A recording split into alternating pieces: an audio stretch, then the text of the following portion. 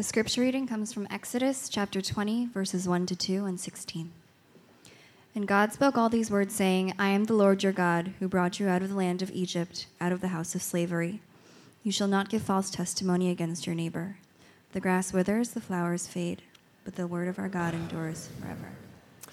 Well, on a certain Saturday in 1899, there were 4 journalists who worked for 4 different newspapers who were gathered together at a train station in Denver, Colorado, searching for a story for the Sunday paper. Unfortunately, no celebrity got off the train, nor were there any activities that would make a good story for the Sunday paper. And so the 4 journalists got together and they said, what are we going to do?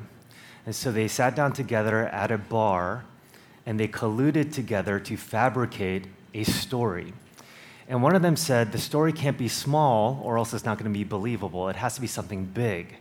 But another journalist said, well, if it's local, people can fact check, so it has to be something that's global so people can't check what it is. And so one of them had the genius idea of saying, why don't we write a story that the Chinese government is willing to demolish the Great Wall of China.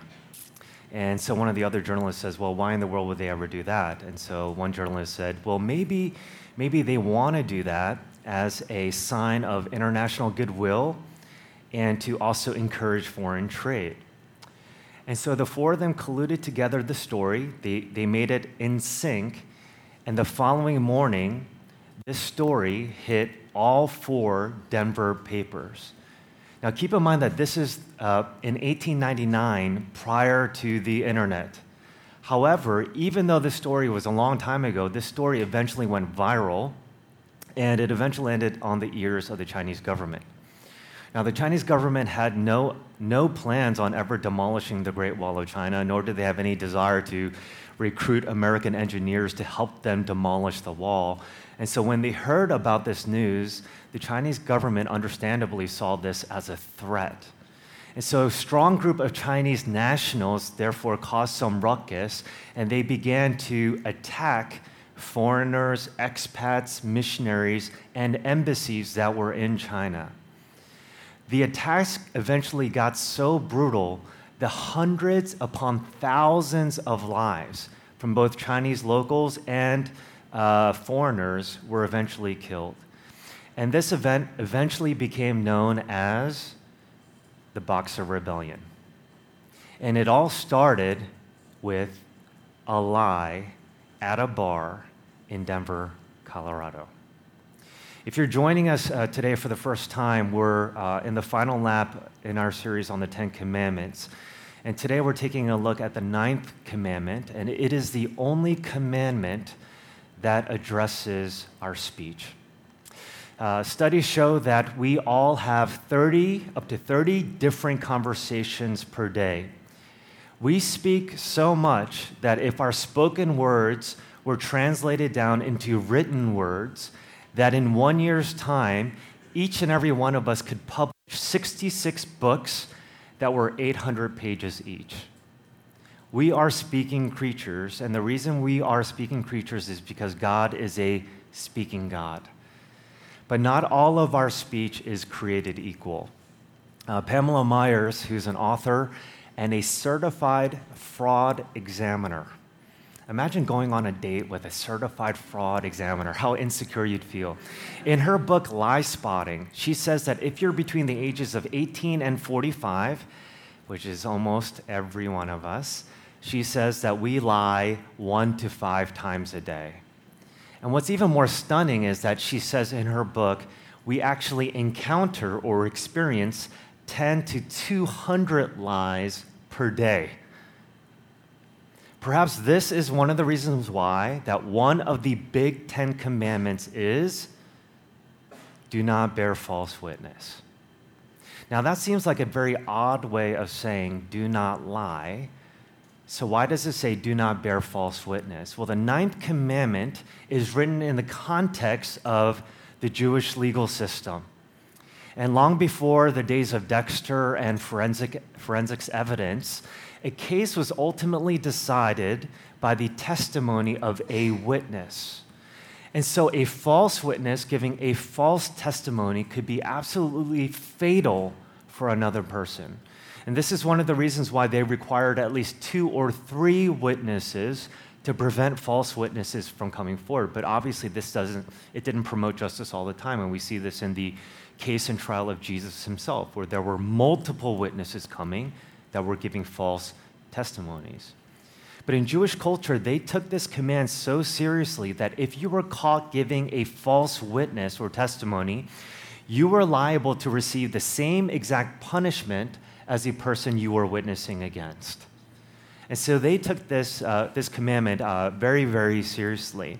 And the reason why they took it seriously is because they knew that false witnesses, if there was enough of them, it could destroy the fabric of a society. In the book of James, it says that our tongue is like a fire, destroying everything in its path, like the fires in Northern California. One of my favorite quotes is from Thomas Watson, a Puritan, and he says that God has given us 2 ears, 1 mouth, so that we would be quick to hear and slow to speak. And we've all heard expressions like that before, but this is the part I really, really like. He says, God has put a double fence around our tongue to prevent us from harming one another. A double fence, our teeth and our lips, so that we would be wary in offending one another. And so if you take a look at the Proverbs and throughout Scripture, it warns us over and over, because we're speaking creatures, to be careful with our tongues, because our tongues are like a fire that can destroy everything in its path. And yet, despite all the evidence and all the admonitions to be careful with what we say, the majority of us do not think that we are as deceitful as we really are. And a part of the reason why we don't think that we're as deceitful as we really are is because we don't see just how multifaceted lying really is. And so one of the things that I want to do is to give you 9 examples, 9 different examples of how we lie, to see just how multifaceted it is. So here's the first example of how we lie. One way we lie is by stretching the truth. Who hasn't texted someone saying, I'll be there in 5 minutes, when you really know you're going to be there in like 15 or 20 minutes? Why do we do that? Because we don't want to look bad. So we stretch the truth. Another way of lying is that we spin the truth. And so let's say we have brunch with someone the next morning, or an important meeting that we have to go to, but we hang out a little bit too late the previous night and we don't have a good night's rest. And so we text the person and we say, is it okay if I cancel because I didn't sleep really well? So we're telling the truth, but we're telling the truth in sort of a misleading way, because we're not telling the whole truth. Let me give us another example. We exaggerate and we use hyperbole. This happens a lot with couples. You always do this. You never do that. But do we always do that? Do we never do this? It's an example of exaggeration and hyperbole. Fourthly, at work, we pad our resumes, our LinkedIn profiles. When someone asks us whether we're almost done working on that particular project or document, we say, oh yeah, we're almost done. Meanwhile, we haven't even looked at the thing yet.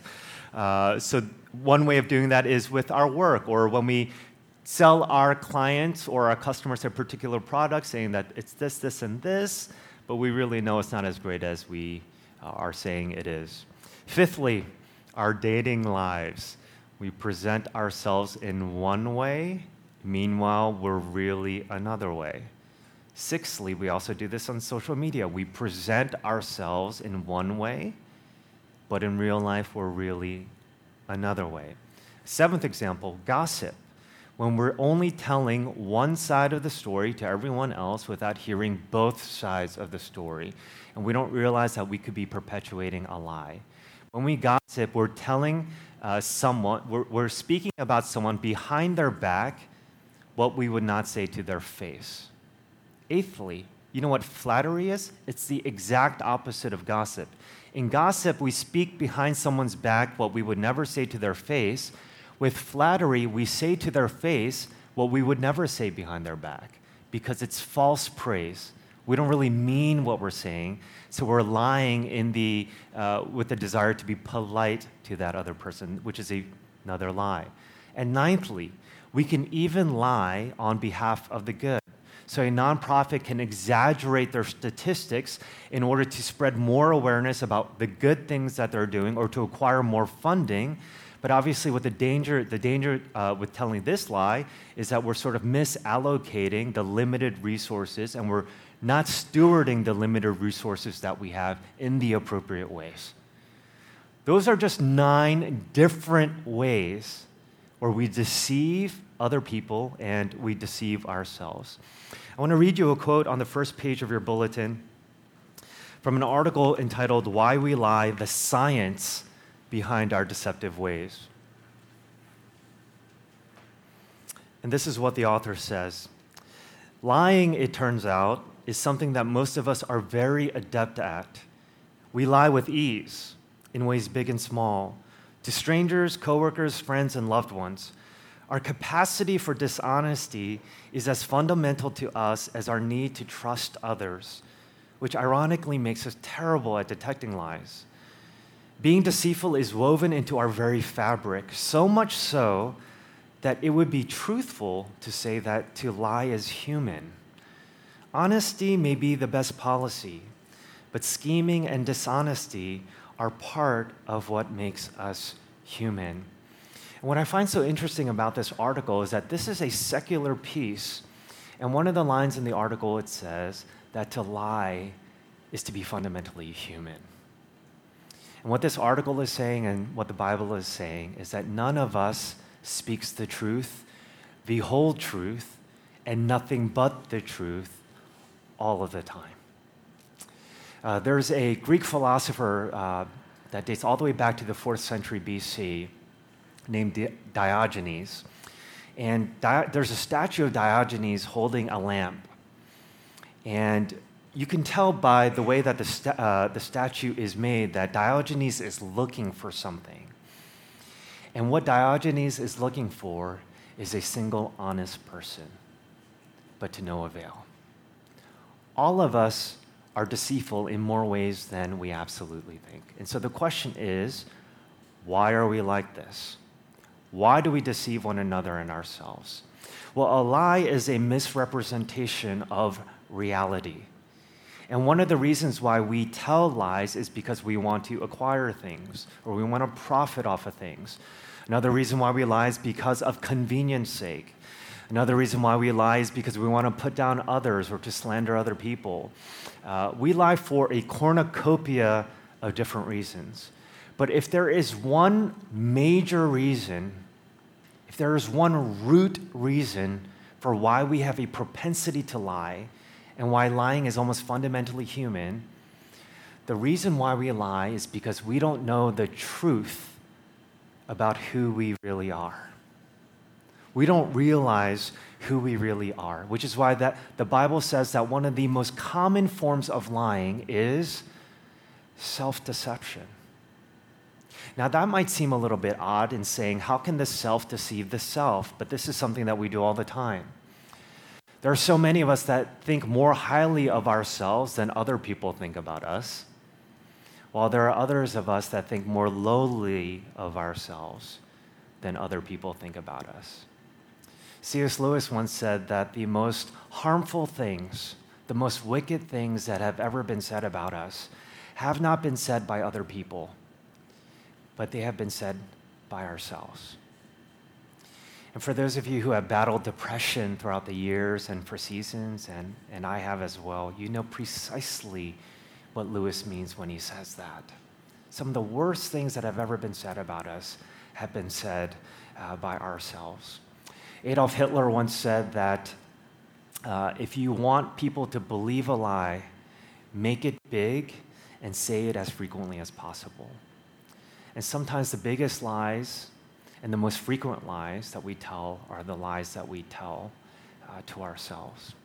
I want to read you a second quote from James Patterson and Peter Kim on the first page of your bulletin. And in their book, The Day America Told the Truth, they say, most of us are not the kind of people that others think we are. we aren't even the kind of people we think we are. In this decade especially, we have set up elaborate facades to prevent others from viewing the real us. And the shocking thing about this quote is that this book was published in 1991, before the advent of social media. And what that means is that this has not only, the problem of self-deception is not only a problem today, but it has always been a problem. The Danish philosopher Søren Kierkegaard once said, "The greatest form of despair is not being who you really are." And what Kierkegaard was saying is that we are strangers to ourselves. And that is the greatest form of despair. Not losing someone to cancer, not breaking up with someone, but the greatest form of despair we can experience is being a stranger to ourselves. Dostoevsky, which is also on the first page of your bulletin, the Brothers Karamazov, says, "Above all, don't lie to yourself. The man who lies to himself and listens to his own lie comes to a point that he cannot distinguish the truth within him or around him, and so loses respect for himself and for others. And having no respect, he ceases to love."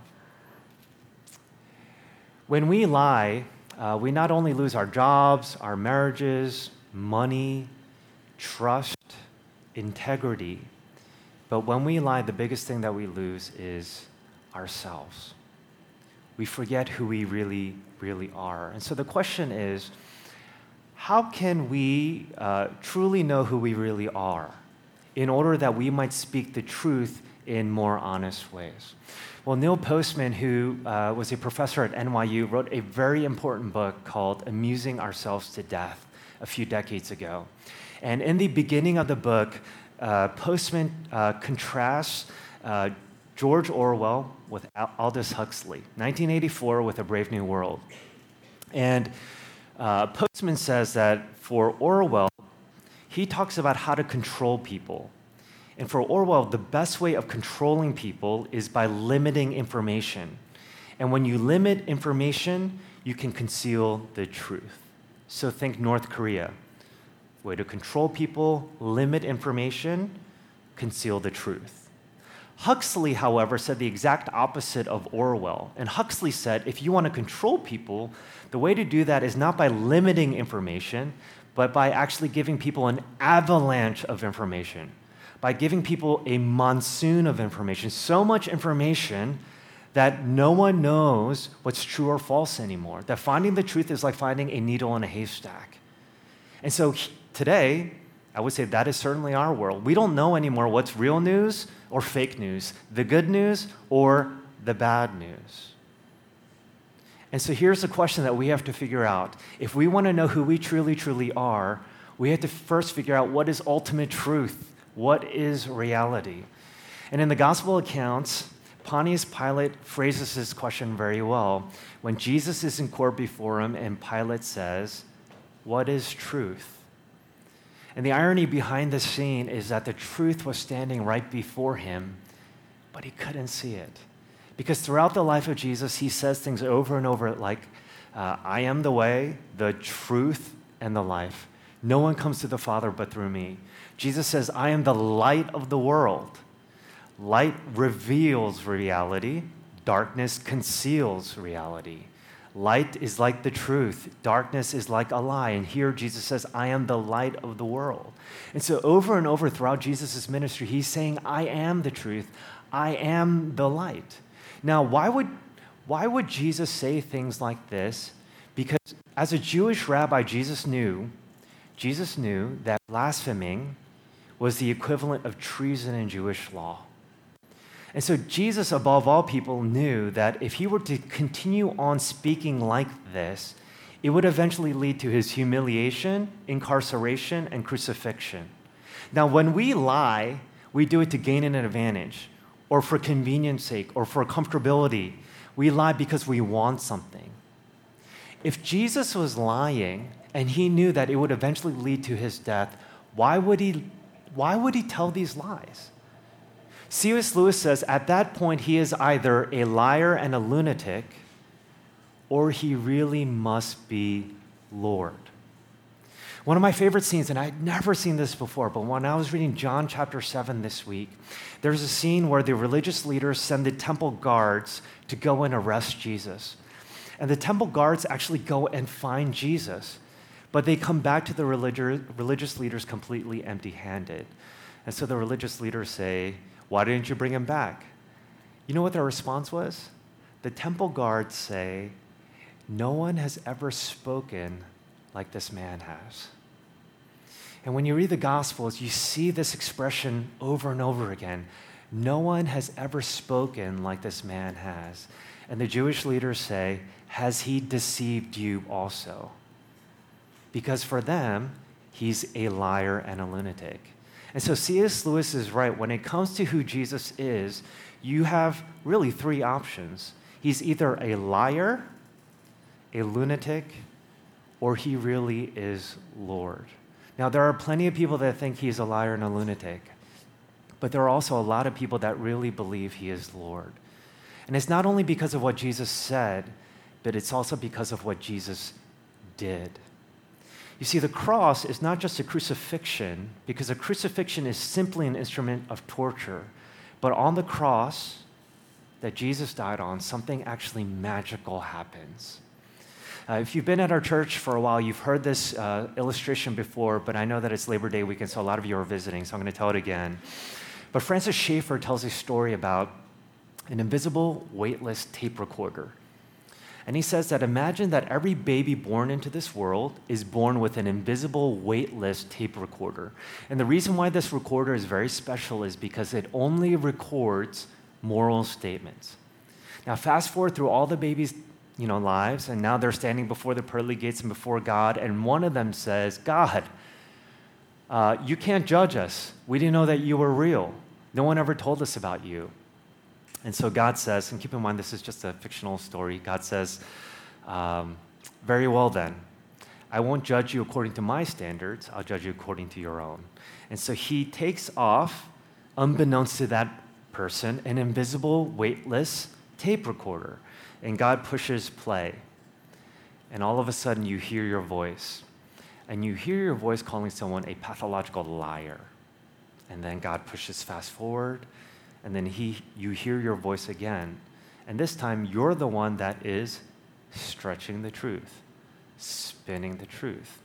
Pushes fast forward again. And here you are calling someone out for being a gossiper. And then God pushes fast forward again. And now, you're the one gossiping about someone else. And the point of the story, the point of this illustration is this: God doesn't need to judge us based upon his own standards, because we can't even live according to our own. There isn't a single one of us here that is innocent of the words that we have spoken. Every one of us here stands condemned. But on the cross, the magical thing that takes place, and this is where it's so different from the other people that were getting crucified right next to him, something magical takes place, and Jesus takes off the invisible, weightless moral tape recorder around our necks. And what he does on the cross is that he actually puts it on himself, so that the words that we have spoken, the lies, the deceit that we have said about others and ourselves, he wears so that it is as if he had spoken those words himself. And he takes off his perfect recorder, where there is only honesty, love, and truth, and he places it around our necks as if we had been those types of people. This is what Martin Luther would refer to as the marvelous exchange. And when you realize that this is what Jesus has done for you, and that you're accepted by God because of what Jesus has done for you, why do we have to spin the truth to be accepted by other people? If we're late, we're late. Why do we have to spin the truth so that we don't look as bad when God already looks at us favorably? Why do we have to pad our resumes to get a job when we already have the perfect resume that Jesus has given to us? Why do we have to make a good impression on other people when we've been approved and justified by the person that really only matters? Nobody else's does. And when you realize what Jesus has done for you and the truth of who you really are, a sinner that is saved by grace, despite my own words convicting me, it actually empowers you to now begin to speak the truth, even if there are some consequences, even if you're a little bit late, even if you didn't finish the project like you were supposed to. It turns you into a man and it turns you into a woman that is about integrity, that is about the truth. The word integrity comes from the word integer, which means to be whole. The opposite of the word integrity is the word duplicitous, which means to be divided. And the scripture says that out of the overflow of the heart, the mouth speaks. And based upon the words that we say, it is evident that our hearts are divided and duplicitous. But Jesus has come to resurrect and give us a new heart, a whole heart, his heart. And when you realize that he has given that to you, it gives you the power to now be able to give life through your words. Our words can destroy, but our words can also heal. But the question is, what will heal our words? It is only God himself. So let's pray together.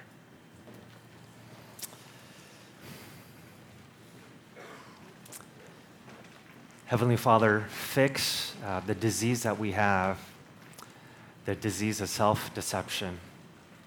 Help us to have a more profound self-awareness of who we really are, and that despite the fact that we are fallen, broken, and have speech that does not represent you, it is my prayer that you would change us and help us to be more aware of who you are and who we are. In Jesus' name I pray.